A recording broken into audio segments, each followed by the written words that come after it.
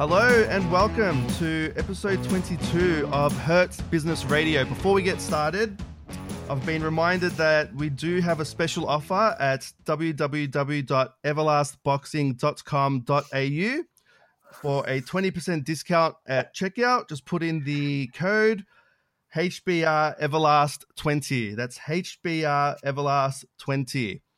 I'm joined by the classy one, Ben Damon. Ben, You nailed that, Mickey. Oh, thanks. I've been practicing. That's my favourite part of the show. We can wrap up now. All right, I'm just going to leave. Yeah, see you later. Cheers. Can't get in here. What did you think, Jade, out of 10? What did you think of Mickey's performance? From a 1 to northern suburbs, I reckon it was a 9. How close to the airport was he? Oh man, I think he was in the drop off for sure. But no, it was good, Mickey. I think you've improved a lot. Your pronunciation was quite impressive, mate. Good stuff. Yeah, it's been brought to my attention. I do sound very northern suburbs, so I'm trying to work on that. That's all good, mate. You just be you. You be you, Mickey. Look. But yeah, good. Plenty to talk about. We've got a couple of pay-per-view events coming up in this month of August, 2 in the space of 2.5 weeks, so that's exciting, and some good fights have just happened. Jade's got a bit of news, so it's all happening. And, of course, the code HBR Everlast 20 is still in force. Exciting. Until November, correct? I don't know. Okay. No, it is until November, cool. Lads, until November. HBR Everlast 20. Okay. Sweet. Let's move on from HBR Everlast 20. All right. First cab off the rank. Daniel Lewis wins a national title in just his third fight against the tough and rugged Wade Ryan. Ben, you were calling that one? Yeah. Good performance, isn't it? In just his third professional fight, and Wade Ryan was having his 25th. So that is an enormous gulf in experience for Daniel Lewis. But you wouldn't have known it watching the fight. He looked mature.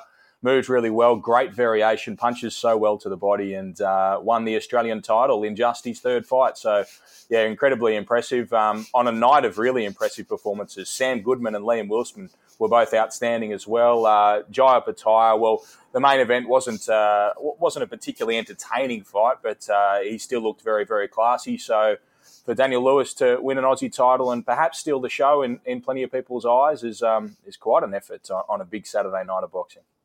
Yeah, I enjoyed Lewis's performance, and in only his third fight to take on a seasoned veteran in Wade Ryan, that guy is just some kind of tough. Like he's just an awkward sort of just tough in your face. He doesn't gas at all. You can never ever count him out, and that big overhand southpaw left is always threatening. I think he handled it well, and he even wore a few shots from Wade as well, which well, it's not a good thing, but it's good to see that durability. It didn't all go his way in what was a dominant fight, but he was still tested, and in only his third fight, that was awesome. I think a lot of people too had raised the question of could Daniel Lewis do the 10 rounds at a high pace, because we know Wade Ryan's like a boulder rolling downhill. He just gets stronger and stronger as the fight goes. I think he passed the test with flying colours. I would say my only knock personally on Lewis in that performance was I think he could have used movement just that little bit more instead of sticking in the trenches with Wade Ryan. And because he's got so much skill, Daniel Lewis, he could have made it a lot easier. But that's all just going to come with experience. Like, people have got to remember, third fight, Australian champion, awesome. Do you think sorry. Go. Sorry. Sorry. Jesus. go, okay, I'm going to stop. You go. No, you go. I'm going to stop. All right, I'll go.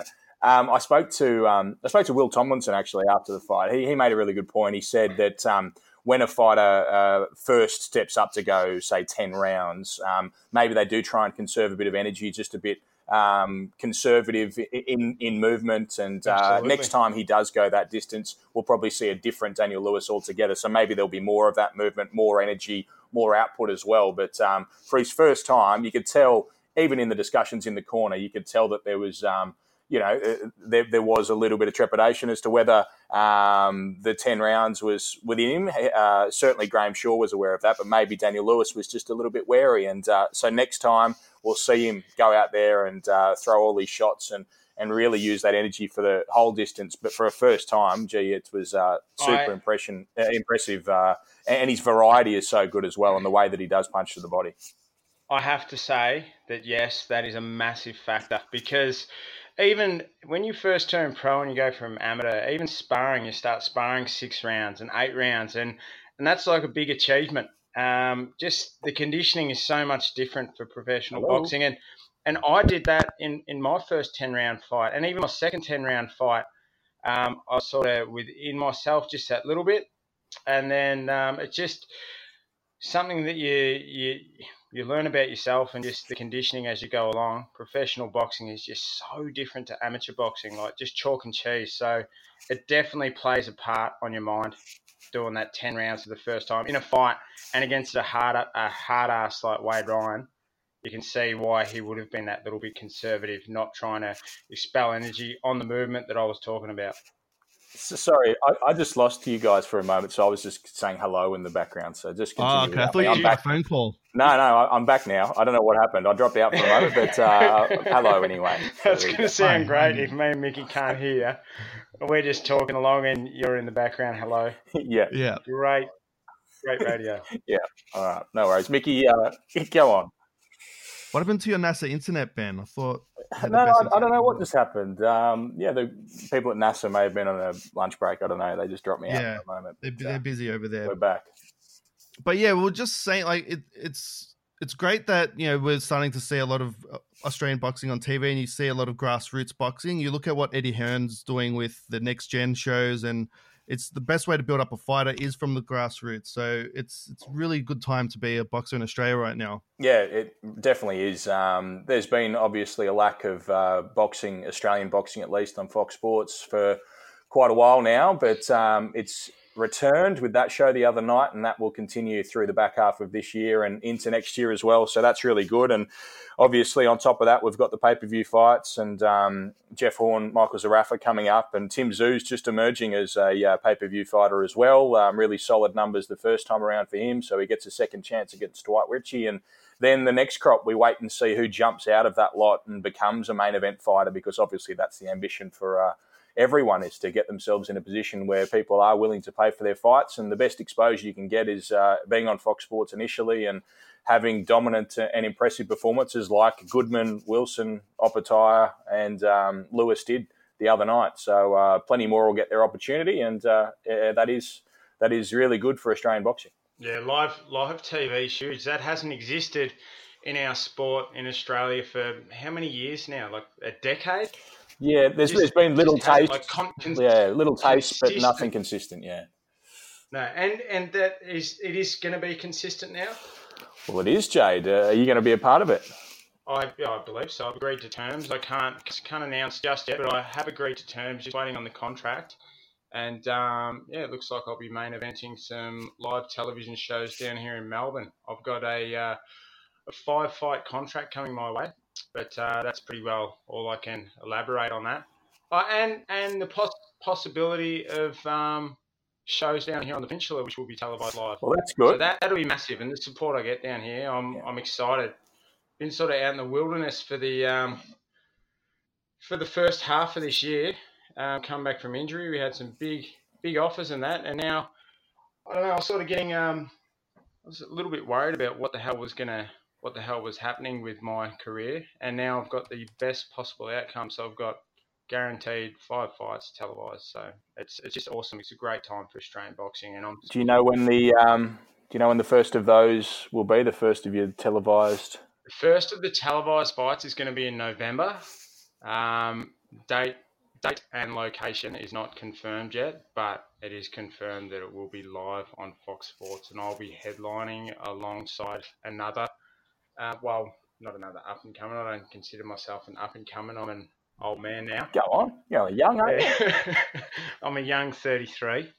But there's another up-and-comer who'll be headlining that show alongside of me. And, the depth of talent that's there at the moment on TV. That show the other night, you touched on the young guys who are on their way up. It looks like we're going to be having the same thing down here in Melbourne. So it's exciting. Very exciting. Any ideas on an opponent, potentially a rematch with Kim Poulsen, or will you step up to fight Zach Dunn? Ben, I think that's really what got me over the line. That's what Fox Sports have just gone. They saw Mitchell versus Poulsen, and they said, "This is what we want. We want more of that." So, Australian boxing, you're welcome. Okay, I go out there, I put on a show.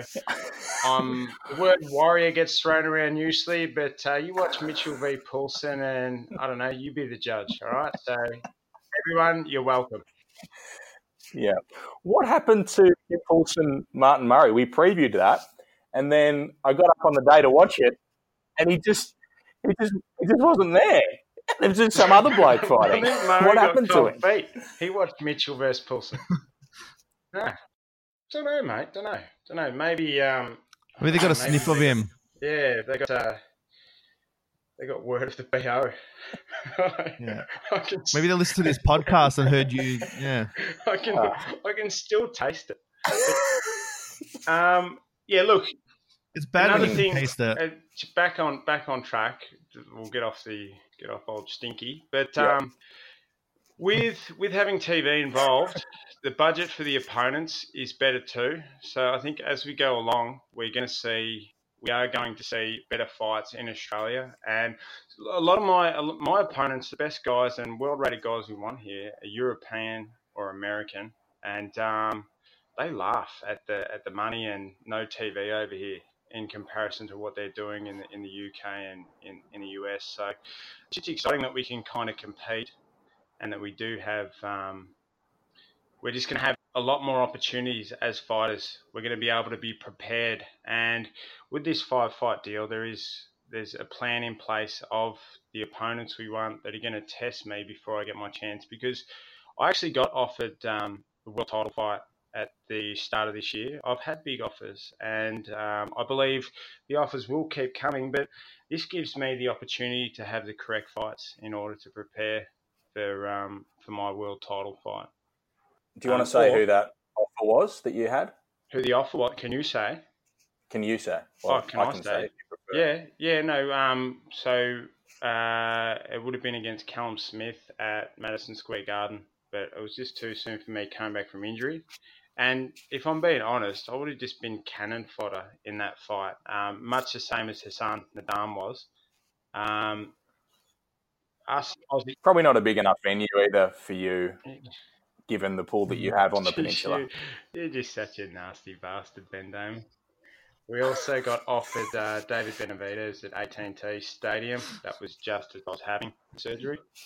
And we've also had an offer for Chris Eubank as well. So with the position I'm in, they're going to come, but at least things are going to be a little bit more on our terms. You're not just so many Australian fighters fight in absolute obscurity and then just got picked out of the blue to fight for a world title and just get smashed.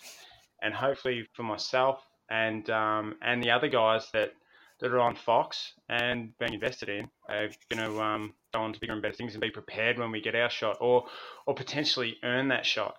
Same way Jeff Horn did. He become number one contender. He was mandatory for Pacquiao. Was he number one or number two? Yeah, I think he got to one, did he? I think. Yeah, but see... Yeah, it was one or two. He had TV. They invested in him. They brought him along. They brought him along properly. And then he just ended up number one contender to Pacquiao, and the rest is history. Like that was amazing. The DNL or Juco back then brought him along and brought Joseph Parker along. So it's really exciting. I'm so. There's no reason that can't happen again with this current trend of like so much boxing on TV and stuff. We can build up a fight. I mean, look at Tszyu. He's doing his second pay-per-view. If he keeps going the way he's going and keeps getting good numbers, why can't he eventually do that? Yeah. No, there's no reason he can't. There's no reason he can't do that.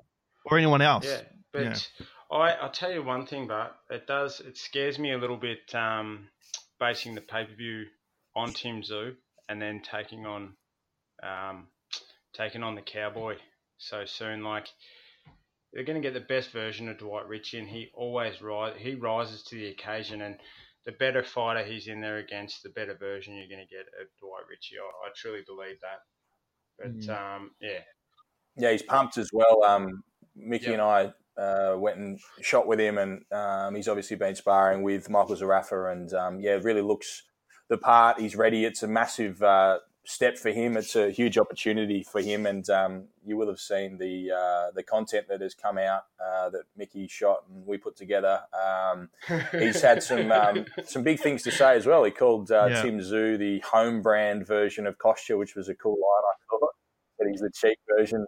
So he's right in the fight. Like he's fired up. He's ready and willing. And they had the opportunity to maybe swerve this fight with Dwight Ritchie, the Tim Tszyu camp, but they've stepped into it and said no. He's obviously world number 9 at the moment and the top of his class in that division in Australia at the moment. So good on them, and I really can't wait for that fight. It's a couple of weeks away now, and should be an outstanding event in Sydney, and a really good undercard as well, with a couple of highlights being the women's fight between Taylor Harris and Renee Gartner, which I'm really looking forward to, and also Matteo Tapia and Reynold Quinlan, which has got your sort of fight of the year contender all over it. That's a great. Well, I don't know if you call it crossroads, because it's not like for Quinlan. Well, you probably could call it crossroads. Reynold Quinlan has been champion of the world when he stopped Gill, the IBO champion, and he's had a few losses. And he was taken out in a round against Joshua Buatsi most recently. That was a bit weird though, that knockout. It was a bit weird, and it wasn't a good fight to take, quite frankly. Would you say it's crossroads? Is this a must-win fight for Quinlan? And if Tapia gets past Quinlan, we have another star in Australia in the super middleweight division. Yeah, well, I think he's right on the cusp at the moment, Matteo Tapia. Like after that win against Adam Copland and some of his other performances, taking out Isaac Buckley in devastating fashion as well. And now he steps up against Reynold Quinlan, who, well, I guess at 12-4, Quinlan, and having been stopped pretty badly in that big fight overseas, having been stopped eventually against Damien Hooper and being stopped as well against Chris Eubank in recent times, his cards are probably marked. He's going to be an entertaining fighter, but he's going to be in these sort of crossroads fights for at least a little while. But if he can do something devastating to Matteo Tapia, he's going to be right in big fights again. So, it is certainly a crossroads fight for Reynold Quinlan and a big opportunity for him. He's only 30 years of age, but he is 12-4, whereas Tapia is 10-0 and has looked outstanding. So Tapia would go in as the favourite, but it's got a very entertaining look to it, this fight, I reckon. And, it'd be interesting to see what version of Reynold Quinlan we get. Hopefully it's the version that fought Damien Hooper. Oh, man, what a fight. That was so much fun. Like, he's tough as fuck, for lack of a better term. He's just a hard bastard. Like, the Buatsi getting stopped in a round, like, at light heavyweight, who knows what sort of preparation he had. But if Ren comes prepared, it is going to be a hell of a fight. I cannot wait for that. You missed the WBA international title as well between the Kazakhstan, the fighters at ADO. Rocky Jurkic and what's his name? How do you pronounce it? Well, you're saying it. You say it. No, I don't want to say it now because you're just going to take the piss out of me. You say it. No, I want to see how you say it because, like, you're interested in a co-commentary role, which I obviously have thoroughly backed you for. The door is ajar, and the big bosses at Main Event and Fox Sports are listening as we speak. So that won't suffice. Rocky versus the Kazakh. Let's just say that there's been an outstanding combination just thrown from the Kazakh, and Rocky, after a couple of knockdowns of his own, has just been dropped. How do you call it? So, can you please just repeat that again? No. No, I'm just trying to look through. I'm scrolling through our group message where we had the pronunciation Ados Yerbosinali. Ados Yerbosinali, I believe, is how it's pronounced. I don't know how it arrives at that, but that's what they say apparently. So that's what Brock Ellis has told me anyway. Okay. I look forward to meeting poster Ados. thing, I'm going to have a bit of a chat with him. It's just there as Ados or Adios or anyway. You should just go by your bus. That's a pretty cool name. Ados your bus. Yeah. Ados your bus. Well, we can check with him if he's happy with that. Of course. Put it forward Definitely and check see what he before says. I went to air. Okay. So that's the audition. I should submit that as an audition tape. Yeah. Just the last 45 seconds or so, we'll just put that through. Really like my chances there. That'd be great. Please do. How are you going to commentate and fight in these fights? We're going to mic you up. You can commentate his own fight. Give him a mic. You probably could have commentated the Poulsen fight. I could Do you have. think? Yeah, could have. But he couldn't breathe though. Yeah. It'd just be like, "Ugh," just gagging. "Ugh," he's running away from me again. Oh, he's gotten. "Ugh," he's getting close. It just would have been horrible. But yeah, come here. No, go away. "Ugh." Yeah, he was terrible. All right. Moving on to Australian boxing's worst kept secret. What is it? Jeff Horn will fight Michael Zerafa. Really? On August 31st. Yeah, it's a bit under the radar, but it's happening. Really snuck up that announcement, didn't it? It did. Yeah, I think that probably took the cake as the most leaked fight announcement I've ever been involved in. There would have been probably 50 newspaper articles confirming it before we officially announced. So, we did get to announce. Mickey, you and I went off to Bendigo, and there was a good turnout, even for the press conference, and a lot of buzz. They tell me that they've already sold somewhere in the vicinity of 3,000 tickets for this fight, which is crazy at this stage. That's awesome. Because we're still a month away, and the build-up hasn't really begun. And because of the timing of these two fights, there's a little bit less build-up for the Horn-Zerafa fight than perhaps there would have been at other times, because we do have Tszyu and Ritchie in between. So the last 2.5 weeks, it's really going to get stepped up, and that's when people are going to really start talking about this fight. But even at this early stage, it is going very, very well. So they're off to Bendigo, and Jeff Horn at middleweight for the first time, essentially, given the Mundine fight was a catchweight, takes on Michael Zerafa, who himself is talking it up, and who I saw in sparring a couple of weeks ago. He sparred against Daniel Lewis, in fact, in Sydney, and he looked very, very good. It's the strongest I've seen him look in a fight or in sparring. Jade, you've done a lot of rounds with Zerafa, and I've never seen him look as good as he did the other day, but he can really be ruthless in sparring.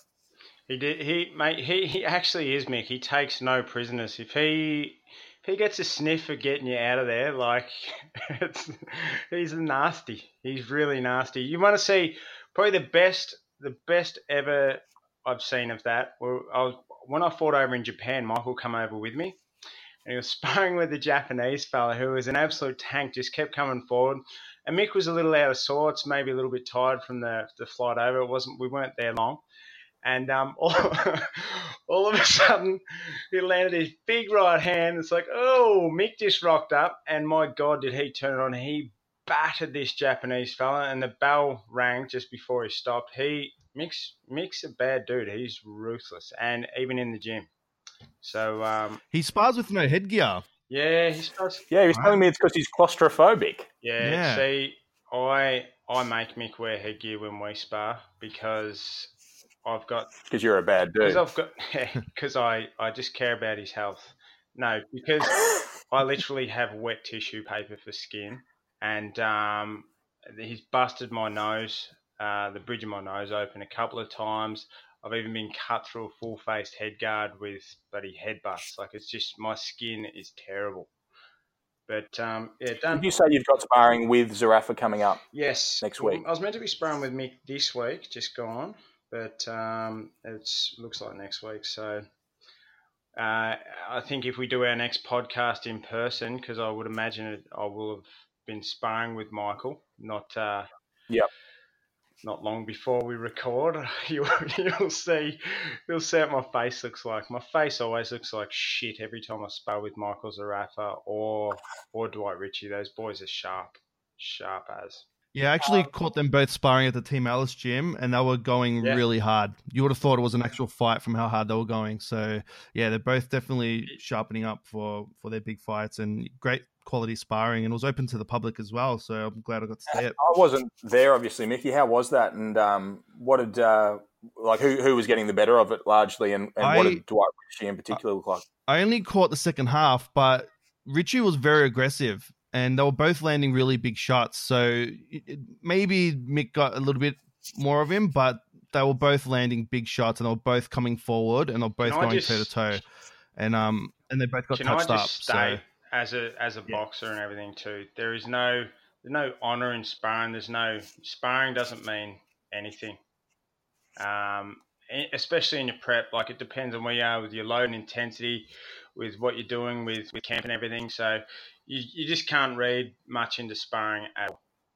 Okay, so we'll just delete that last couple of minutes then. Yeah. No, but I'm just saying, like, if anyone thinks that someone got the better of someone in sparring, who cares? Because it's not on the record books. I'm just if anyone doesn't mean anything. Excited about that shit. Yeah. It's like when someone beats someone in the amateurs. Yes. Who cares about that? You know, this guy beat this guy in the amateurs, but who cares? You know, Mike Tyson lost to Henry Tillman twice in the amateurs, and then when they fought as pros, he knocked him out in one round. So it's just a tool to sort of build up a fight sometimes. Not expect Henry Tillman to get a run in today's podcast. I know. Yeah. Good reference. Hey, Jay, given you've done so many rounds with both Dwight and Michael Zerafa, what do you think happens in these two fights? Firstly, Tim Tszyu against Dwight Ritchie. What do you see happening? And secondly, and I know you're going to spar with him next week, so you'll probably have greater insight, even though sparring is irrelevant. Jeff Horn against Michael Zerafa. How do you see these two fights going? I think Ritchie versus Tszyu. I think this one kind of, as I touched on it earlier, this one kind of scares me because the whole pay-per-view model has been based on Tim Tszyu. Dwight Ritchie is underrated. He's not the biggest puncher. He does have some pop. He's not scared to throw down, but technically he would be one of the best boxers I've ever shared the boxing room with. Technically, he's just so sound.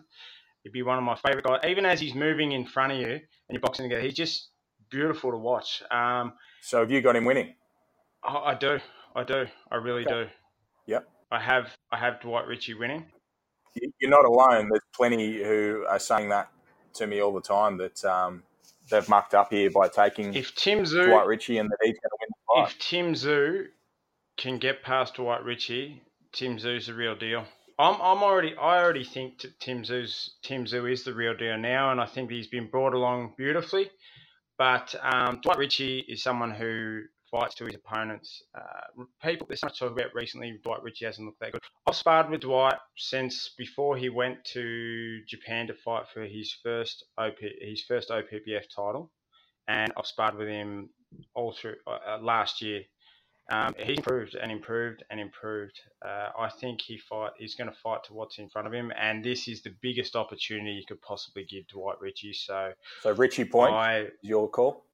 Yeah, Ritchie points. It won't be stoppage. Dwight does have some pop, even though he doesn't have the knockouts. He does have some pop, but Ritchie points.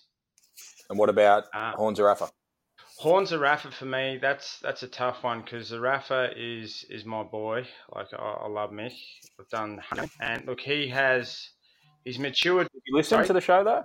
Does he listen to the show though? Listens to the show. He does. Mick's one of our former guests. He is.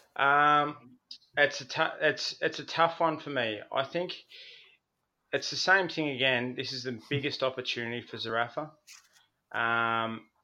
He has matured as a fighter. People forget how young Zerafa still is. So do I. I think he's 26. No, people forget Zerafa is only young. He's been around forever. 27, I think. Is he? Is he 27? Something like that. And this is a massive opportunity. If Jeff Horn has slept on Zerafa at all, which I don't think he would have, then I see Zerafa pulling off the upset. But having said that, Jeff Horn, I think everyone sleeps on Jeff Horn still. And I hate the fact that people talk about his win over Manny Pacquiao as like they just brush it under the rug. Jeff Horn is such a rugged. Manny Pacquiao, who just bashed Keith Thurman as well. Yeah. People sweep that under the rug. It's fucked. But one thing they can't sweep under the rug, though, is his performance against Manny Pacquiao. Whether you think he won or not, how can you not respect him for his performance? He did way better than Keith Thurman, who was regarded as at least a top 3 welterweight. Of course he did better than Thurman. He won the fight, yeah.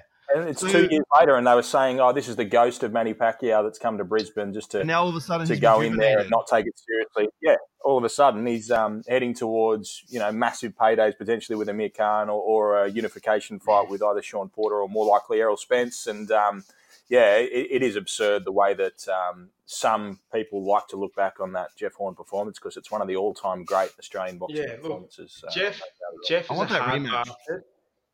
We get into this every time, don't we? Every time. Jeff is a hard bastard. He comes forward, he crowds, but as he comes forward, it's always coming off different angles. There's a lot of science to what Jeff does with his movement patterns and stuff like that, and he smothers your work, and his punches are always coming from different angles too. There's not a lot of rhythm or rhyme to the way Jeff actually smothers, and that is very scientific in the way that he does it. If you watch him, the way when he fought Pacquiao always darts in with like two or three attacks. Jeff Horn would meet him before he could get his second attack off. He'd smother him and he'd just mould him. Jeff's going to need to do that against Zerafa. What do you think of Zerafa's movement, though? Zerafa's movement is good, but another thing too, where people hang shit on Jeff and like, oh, he's not as good. Man, you lost to Terence Crawford. Terence Crawford can fight you going forwards. He can fight you going backwards. He'll be pulling back, slipping shots on his back foot, and he'll pull around the corner. And he's so accurate. He finishes fights with one punch off just some movement that breaks the laws of physics. Like, he's a freak of nature. He's going to go down in history as one of the greatest fighters of all time, Terence Crawford. So after all of this discussion, what do you think happens in the fight, Jade? I think...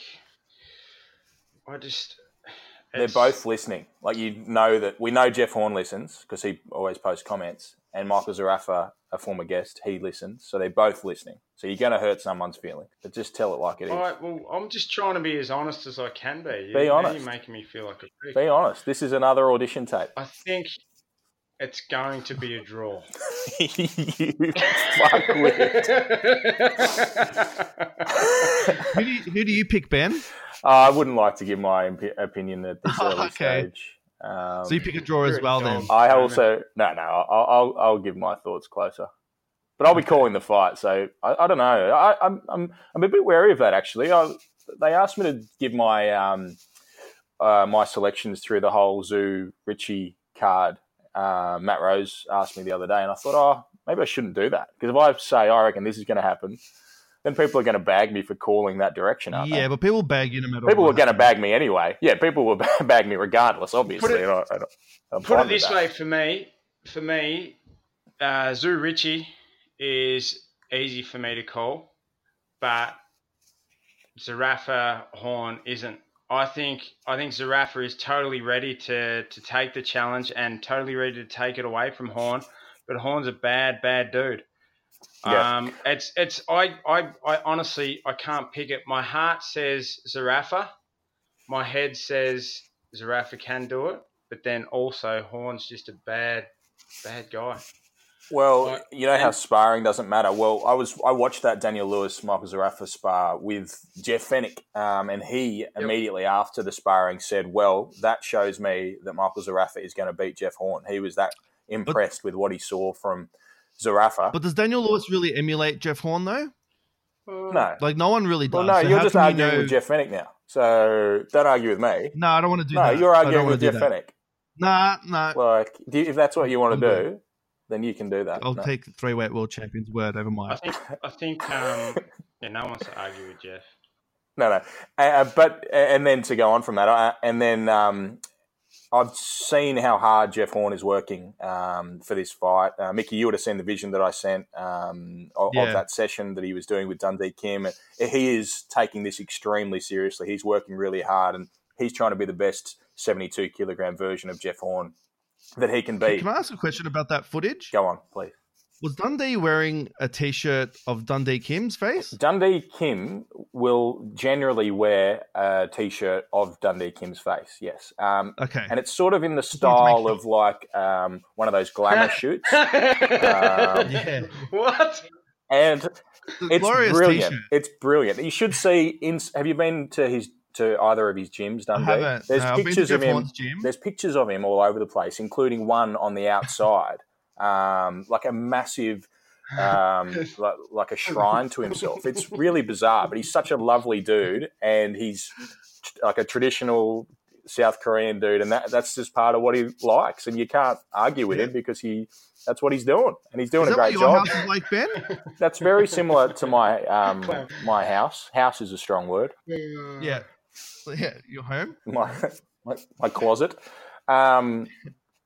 Yes. So no. In answer to your question, yes, he was wearing a T-shirt of himself, which I don't begrudge him. No. And on my other podcast, the Main Event Boxing Podcast, for anyone who hasn't got the chance to look that up, please do so. The Main Event Boxing Podcast. It's available, I think, Mickey, on Spotify, is it? It is on Spotify. Okay, and everywhere else where good podcasts are. I did an episode with Jeff Horn, and Jeff Horn's fired up. He doesn't like some of the things that Zerafa said at that press conference. He's like, oh, yeah, I thought he was being pretty arrogant, and he actually seemed a bit pissed off about it. So there's a bit of feeling from Jeff Horn's side, at least, about a few of the things that Zerafa has said, and I'd imagine that will only fire up further as we get closer to the fight. So I cannot wait for that fight. These two huge domestic pay-per-view events in the space of 2.5 weeks. It's a massive period for Australian boxing. I'm pumped. And they're really well matched. You know, they're both hard fights to pick, in my opinion, anyway. Because you won't be surprised what happens either way, really. No, that's right. Yeah, you wouldn't be surprised. You wouldn't be surprised if it's Ritchie Zerafa win these fights. Yeah. But obviously the expectation is that it's Tszyu Horn, but anything could happen, and that's what makes it so exciting. I'm looking forward to being in Sydney and then heading off to Bendigo. I'll no doubt see you in Bendigo, Mickey. What about you, Jade? Are you coming? Yeah. I was actually just speaking to Mrs. Mitchell about that this morning. We might come up for the weekend. Yeah. Oh, that's nice. You going to bring the rat and the little one? No, the rat will probably stay at home, but little Drewby will come up. Okay. Yeah. Oh, nice. All right, well, maybe we'll have brunch. Are we actually going to do a pod while we're in Bendigo, if all of us are there? May as well. Yeah. Yeah, why not? Let's do one. Sweet. Oh, not live. I mean, do one live with a guest. Okay, great. Maybe. Okay. Yep. That sounds like an off-air discussion. It does. But regardless, do you want to move on from this? Yeah. So Lucas Browne, Tom Little called off due to funding. An absolute fucking debacle. Yeah. I was dealing with because we'd sorted out for this to be broadcast on Fox Sports. Obviously, Lucas Browne was meant to be fighting Tom Little, a Pommy journeyman, on a card at York Hall in London.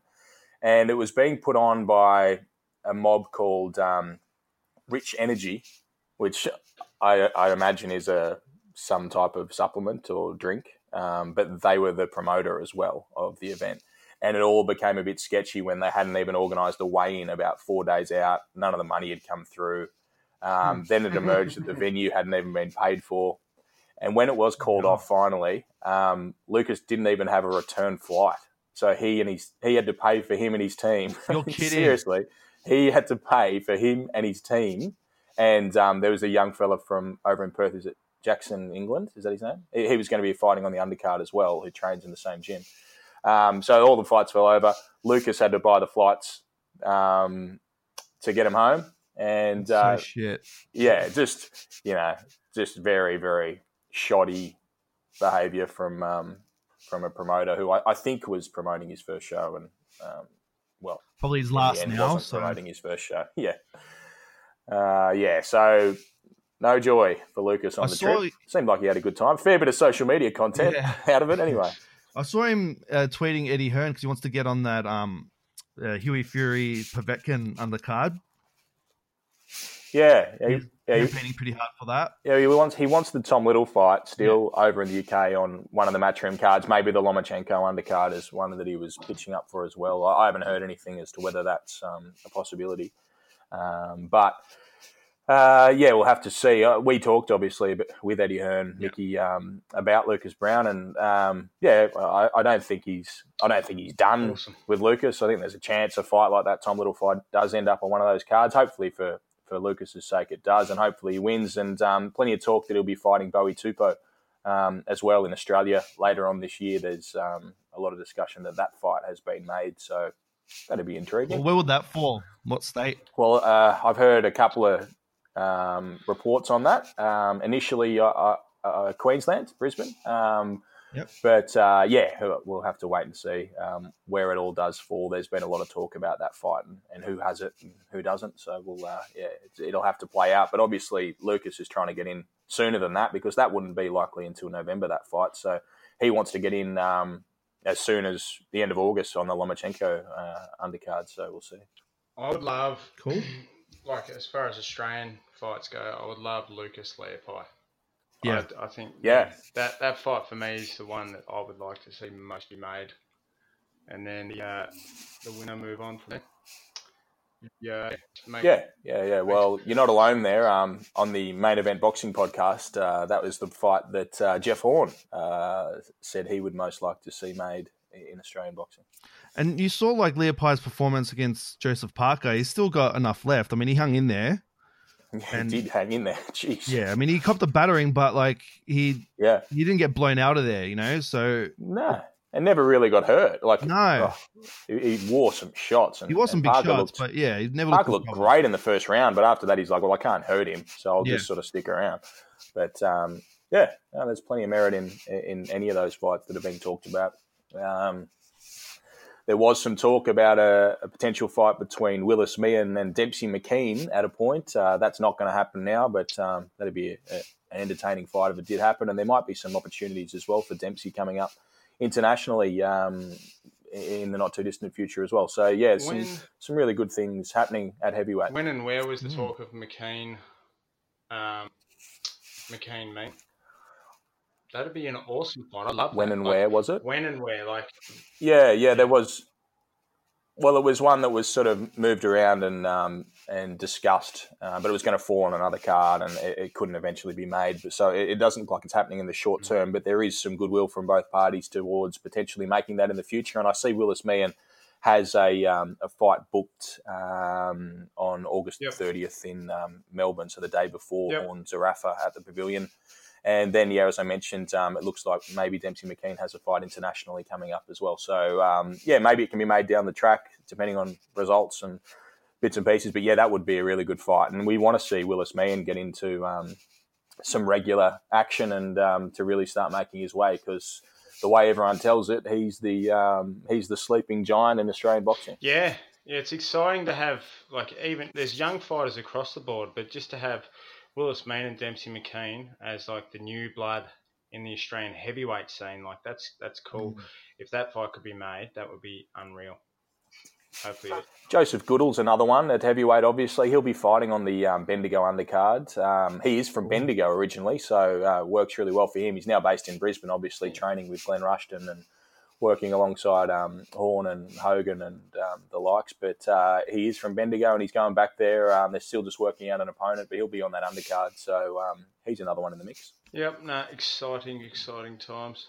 I haven't actually, I've only got to seen a couple of highlights of Joe Goodall. His fights haven't really gone that long. Hasn't been tested yet, but exciting stuff. Yeah, I've called a few of his fights and he looks good and he's only really been tested the once against the Cameroonian heavyweight on the undercard for Horn Mundine. Outside of that, he's blown them all out pretty quickly. But he needs regular fights, and hopefully that starts with Bendigo. Awesome. He's trained by Glenn Rushton? He is. Yeah. He's trained by... Got there. Oh, yeah. Outstanding. He's got former world champion Jeff Horn, a man who should be a reigning world champion, and Dennis Hogan. And along those lines, Jaime Munguia has announced that he's fighting Jesse Vargas and not having the rematch with Dennis Hogan, which is no surprise. An announcement on Hogan's next fight is imminent. It may even come out before this podcast goes up. Is he But, going to try and be on the undercard of Munguia? No, he's not going to be on the undercard for that. Okay. The way it looks, he's going to be on his own show in the US. But yeah, the details aren't official yet, so I won't say them. And then, Joel Camilleri obviously is in that stable. There's a few promising types. Is it Andrew Hunt? Andrew Hunt? Anyone? Not sure, mate. Okay, I'm telling the story. Yeah, I think it's Andrew Hunt. Cameron Hammond. Andrew Hunt is the young welterweight. He's a southpaw. He's 4-0. There's a chance he's on that undercard as well. He's looked pretty good in his first 4 fights. There's a bit going on. It'd be an awesome stable to be a part of. Just a few world class fighters, all feeding off one another. Any thoughts of you changing trainers? Are you going to dump your dad?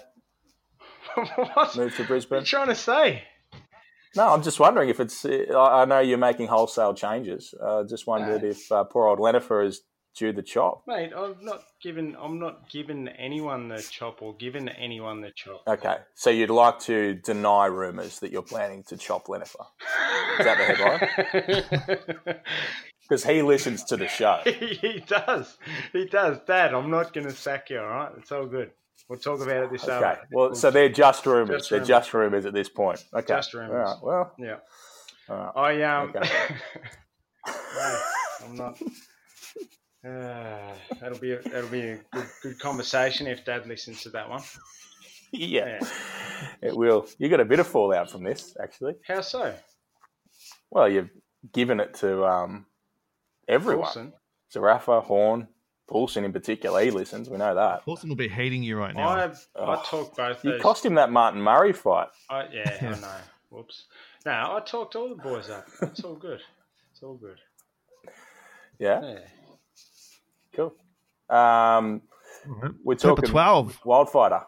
Yeah, Wildfighter. Off to, is it Bairnsdale? Bairnsdale. Is that where it is? Bairnsdale, yeah. Where I believe Will Tomlinson's originally That's from. where he's from. Where is that? Very far away. Okay. Melbourne, That is probably like a 2-3 hour drive. You familiar with Gippsland? Right. Like Gippsland, yes. Traralgon, further out than Gippsland, Paynesville.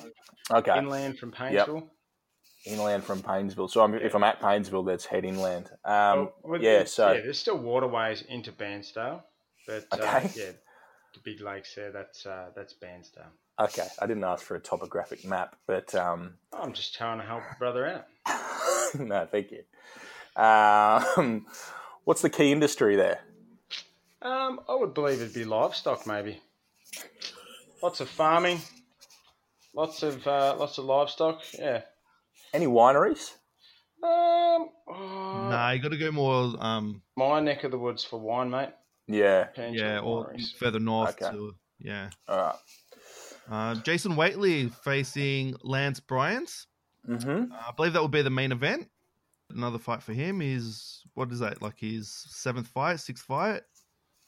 Yeah, something like that. 6th fight. Waitley, Lance Bryant is the Kiwi. Yeah, he's 12-6. Waitley's really coming into his own. Man, he showed some power recently. He's not the biggest cruiserweight around. He's very tall, but he's a wiry, like a Tommy Hearns type. But man, when he uncorks that right hand, Jesus, he's got some pop. Can box, and man, he's fit as anything. We saw him in a little bit of trouble with Oganov. For a brief moment there, he wore those shots comfortably, moved on. So I expect a huge turnout for him at Wildfighter in the homecoming there, and I expect his best performance yet. He just keeps getting better and better. And one thing I will say about Jason Waitley is that guy works hard. He's so fit. So I look forward to. I think he's gonna destroy Lance Bryant and Bairnsdale. I really do. And then you've got Blake Wells as well, another hometown boy on the card, fighting for the super middleweight Victorian title against Mark Smith. First time he's been back at super middleweight for some time. He take the weight on there, and it's been a slow burn getting it off. But this will be a test for him because Mark Smith he's fought everyone. He's give everyone a test. He's always in close fights, even if he has been on the losing end. And every fight you see Mark Smith in just becomes a war. So if he can handle the power of Blake Wells, that's going to be an awesome fight up there as well. So they're the two that I'm really looking forward to at Wildfighter and Bairnsdale. Good stuff. Looking forward to it. I like Whateley. He's getting better and better, and there's some exciting fights at cruiserweight as well. Obviously, it's Jai Opetaia who's probably leading the way. Or Blake Caparello can fight at cruiserweight if he wants as well. And then over in New Zealand, David Light, who I know is a former opponent of Lance Bryant. I think he stopped him in a couple of rounds. So they're good fights at cruiserweight. If any of those can be made along the way, and he's only getting started at the moment, obviously Whateley, but he looks the goods. Yeah, Whateley does look the goods. You got Kane Watts, a fellow Peninsula boy who's he's snuck into number 10 in the world with the WBA. So there's big things imminent for him. Anything happening? Look, I do believe there is big opportunities for fights internationally for Kane on offer at the moment. But he's only just got back from Thailand. I haven't started training with him again just yet, so I'll be able to fill you in more on that as I know. But I do know that there's potentially some big international fights for Kane, which is what he's after. Kane's done it all so far. For what he's done in his career for a plumber who boxes, he main evented at a sellout crowd at High Sense with Danny Green. He's been an Australian champion. He's now a regional champion. He's in the world ratings there. So I think he wants to go out on something big as he's nearing the end of his career. I believe Kane's 36 now. 37 years of age. So domestic fights, I don't think you'll see Kane in any of the big fights with Jai Opetaia or anyone of that note. I think he's looking for something big overseas. Yeah, that makes sense. He's got that ranking now. There's some good money fights there, but there's some tough fights as well. He's ranked in the WBA at number 10, so he's actually ranked above Jai Opetaia. He's 11. Jai too is the interim champion. I don't know whether they'd be able to, whether they are trying to enforce that, but Kane's got bigger fights for him in mind. He wants to finish with something big. Yeah. Well, Gulamirian's the champion there, and there's some big fights like Lawrence Okoli and all those sorts of dudes. So there's some big fights. Absolute killers in the cruiserweight division right now. Yeah. What are we doing, Mickey? You done? We're closing the show. You're eating. Are you eating? What are you eating? Wait, who? You. Are you eating? I'm not eating. Sounds like you're eating. Nah, it sounds like you're scribbling on a pad. Okay. That's what I'm hearing. I'm not scribbling on any pads, and you're not eating. So I would like to formally apologise for for insinuating. Shout out to Zencaster. And Nando's. For Mickey, yeah. So we're closing the show with a little true or false. 4 questions for everyone. Okay. So we'll start with Jai Opetaia. True or false? Is he ready for a title shot? Well, hang on. Is he ready for a title? So he is. World title shot. Yeah. So you'd have to say, wouldn't you? I don't know. It's your game. But wouldn't you have to say Jai Opetaia is ready for a world title shot? True or false? Isn't that how you'd have to frame it? Yes. Yeah. You're the master of ceremonies. But yeah, I'll try that again. Disaster. Jai Opetaia is ready for a world title shot. True or false? I'd say true. Jade, what do you got? I'm such a fan of Jai Opetaia. He's one of my favourite fighters in the country right now. He's such a smooth operator. He's great to watch. But then again, he's so young. So Actually, look, I'm gonna change that. I'm gonna say false because I think No, he's you've just scratching said the true. surface of You've his said potential, true. and that is definitely an Australian that we can see becoming a world champion no down rush. the track. Yeah, I'm going to say false because I think that Jai Opetaia, even though he is 18-0 and obviously has been in boxing for such a long time, being an Olympian at 16, he's now 24 years of age, 14 knockouts, and most recently he looked really good on Fox Sports, even though he didn't get the stoppage. I just think against those beasts who do have world titles at the moment, so you've got Bradis, Dorticos, and Gulamirian and the likes. Even though he's ranked by 3 of the 4 governing bodies, I just don't think that he needs to be rushed into a world title shot just yet. And I don't think they're going to. There are plans for him to headline another show maybe in October. And then, after a few more of those sorts of fights, maybe then he gets into a world title fight. But I don't think he needs to be rushed. It'll be good too to see the progression of Opetaia on live television headlining shows. It's so cool. Yeah. You got another question for us, Mickey? I sure do, and I think Ben will have a lot to say on this one. Australian boxing is back on TV to stay. True or false?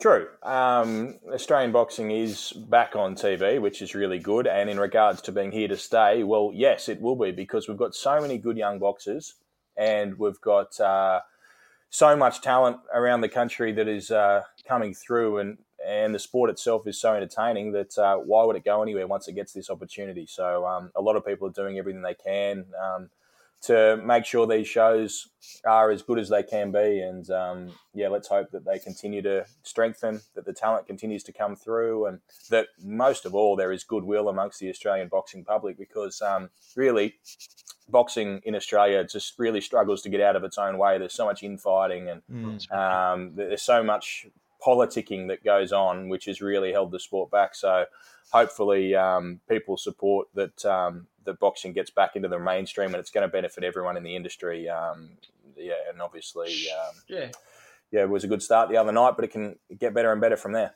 Strength in numbers. Everyone needs to get behind and support one another, and the sport will grow. There's so much talent there. We do now have TV back. We're going to be getting better fights in Australia, and the other night, and we're going to have Jade Mitchell headlining them. I'm genuinely excited about this, mate. You think you're excited, but I can't. If I don't get knifed between now and then, I can't believe that I actually have this opportunity now, and that I have a 5-fight contract. They're all going to be televised. So, and I'll be getting decent opponents as well. So it's exciting. But strength in numbers. Everyone's got to. Infighting has to stop. Trying to shoot each other down.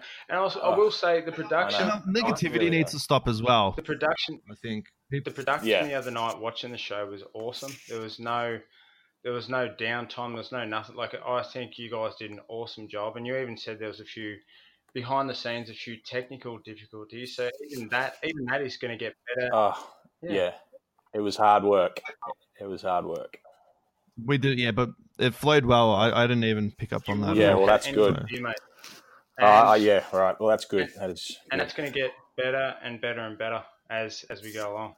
Yeah, I understand there will be resentment from some people that certain promoters are getting shows and others aren't on TV. But and I understand that. And I can completely appreciate that. But if this succeeds, there's more of an opportunity going forward for others to get these opportunities as well. Like if this fails, it's bad for everyone. Like even if it's not you getting these shows and not you being a part of these shows, you want them to go well because then if they go well, there's more of a chance for boxing to go well, for there to be more shows. For like the sport needs to succeed for the sport to succeed. And I understand that, there can be a lot of negativity and I appreciate people are disappointed with certain things. And there are people who don't like me. There are people who don't like plenty of people involved in the whole process. And I get that. But really, for boxing to succeed, this needs to go well or we're in strife. So I'm going to do everything I can.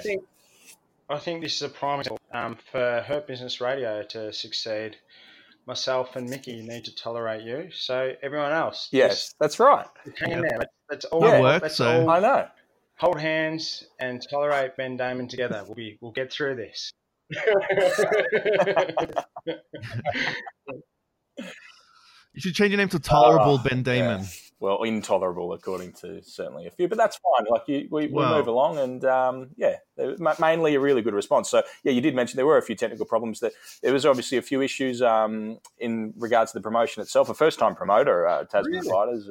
So they were up against a lot of challenges with the venue and all sorts of bits and pieces that made it really difficult. But yeah, largely the reports were that it looked okay on TV. So coming off, I didn't know. I thought, oh God, this has been hard work because a lot of things did fall over. They were trialling a new system and all sorts of stuff. But then I came off, and usually, a few people will lay the boot in, but everyone was pretty nice. Or maybe they just weren't messaging me, the people who thought that it was rubbish and that I was rubbish. But largely people were like, oh, that looked good, including you blokes. And you're the first to lay the boot in. So that's nice. Saying it on here is one thing, but I'd gladly sink the boots into you.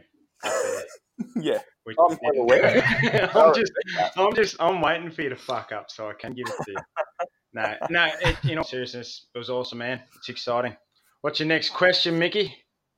All right, Daniel Lewis fighting 10-round fights in his third fight is good for his development. True or false? Can I take this one? Yep. Can I say shut up? This is a stupid question.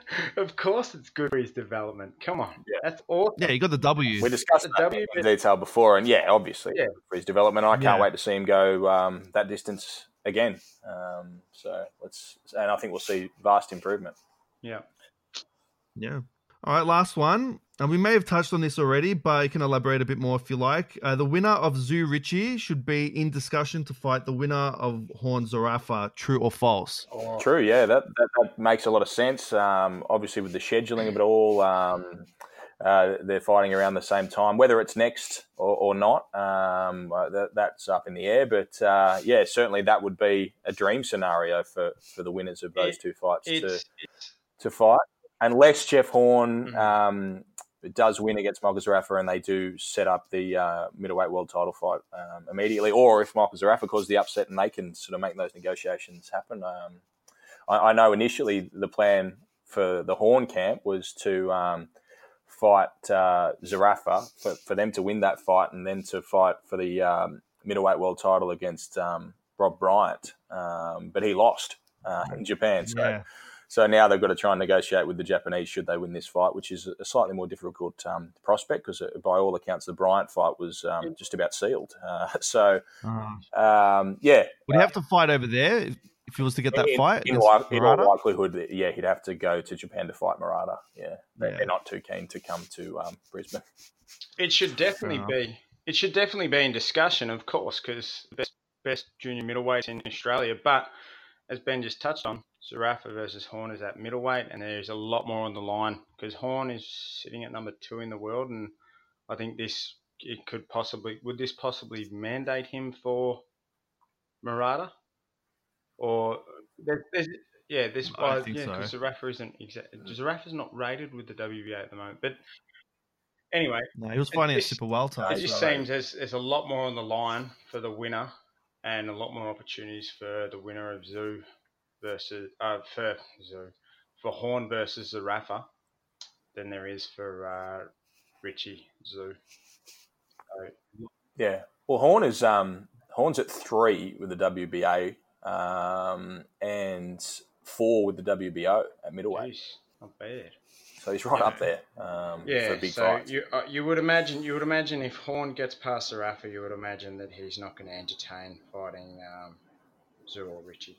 Say if Tszyu gets through that fight, I wouldn't want to rush him too soon into another big tough test against Horn. Although he will have made a believer out of me. 100%. But like putting your sort of managerial hat on, you wouldn't want to rush him. You'd still want to let him develop a bit more. And the guy that beat Pacquiao, so it's you don't want Don't be surprised if that fight happens sooner than you expect. Really? Yeah. Which fight? Tszyu Horn, should they win these fights? And obviously that is not a given. But don't be surprised if that fight does happen. Tszyu's team have a pair of balls on them the size of Mount Everest. Oh, mate, huge. Yeah. Absolutely huge. And look, props to him. And from what I understand, Tim Tszyu didn't even bat an eyelid. It was Ritchie. It was always Ritchie. Yeah. Like even with his plan of who he wants to fight, it was always Ritchie. Yeah. But the plan after Ritchie was Zerafa, then Horn. But Zerafa and Horn are taking care of that for themselves. So if it does happen, it happens, and more power to them. I am a believer in Tim Tszyu.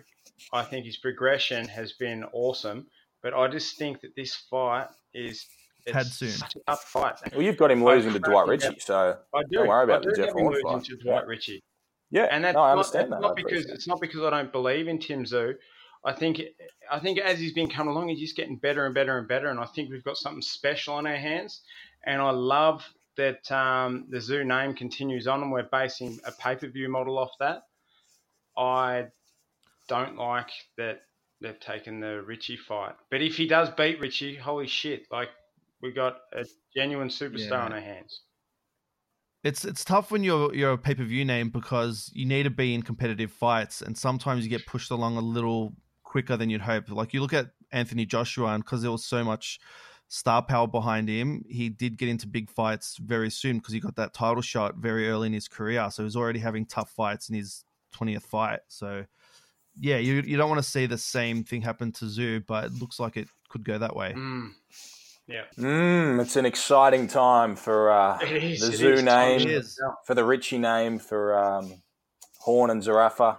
A huge August ahead. I'd love to see Daniel Lewis get built up more as well, because they've got that amateur background where they fought each other, and that could be a potential rivalry, like a big rivalry down the track. They're very keen to build that rivalry. Certainly, the Lewis camp. They did fight 3 times, I think. Tszyu and Lewis in the amateurs. Yeah. So 2-1. Yeah. Yep. 2-1. Yeah. So that's right. Let's see if that can be made. But in the meantime, all of this. And for those who haven't had a chance yet, go and have a look at the Tszyu v Ritchie content that Mickey and myself put together. That's on everything. I think it's on the Oz Boxing page now, and Main Event and Fox Sports. So there's a 13-minute piece, and good insight into the build-up for this fight. And we'll have the Horn-Zerafa bit out soon. And next week, a really emotive piece about Taylor Harris and Renee Gartner, who both have really interesting stories that will be coming out. So a good build-up socially for these 2 fights that will both be airing on Main Event. Awesome. Well, I think that's it, fellas. That's cool. done. That's done. Very good. We're going to give another shout-out to Everlast. Right. Go for it, Jade. HBR Everlast 20 is the promo code. The offer is on until November, I believe. And also, I want to give a shout out to Everlast as well. The gloves actually arrived just before we went on air today for the little giveaway we're doing to celebrate me getting back in action for the James I'm too slow. And we had some doozies, so I'll be announcing the winner of that later today on socials, even though no one's going to hear that now. But there's some good ones in there. Probably my favourite would have been, I've had poos that last longer than you against Zach Dunn. You old CUNT. That was a ripper, and that was from my own. That is nice. That was from my own sister, for Christ's sake. That's good. That is good. Well, my takeout from this episode will be that when Mickey and I were at Madison Square Garden watching Joshua Ruiz, we could have been watching 2 of the great upsets in world boxing if Jade Mitchell had come out and just snotted Callum Smith on the undercard, and then Andy Ruiz knocked out Anthony Joshua, and then these 2 little fat fellas would have been jumping around the ring with all the fucking belts. Like, oh man, that would definitely be the best night of my life. That'll be up there with Horn Pacquiao for sure. Mate, that's 2 little fat fellas. Cheers, mate. Yeah, man, that would have been awesome. The offers have been coming. Offers I hope will continue to come. So hopefully you do see your little fat mate up there creating an upset with all the belts around his thick midriff.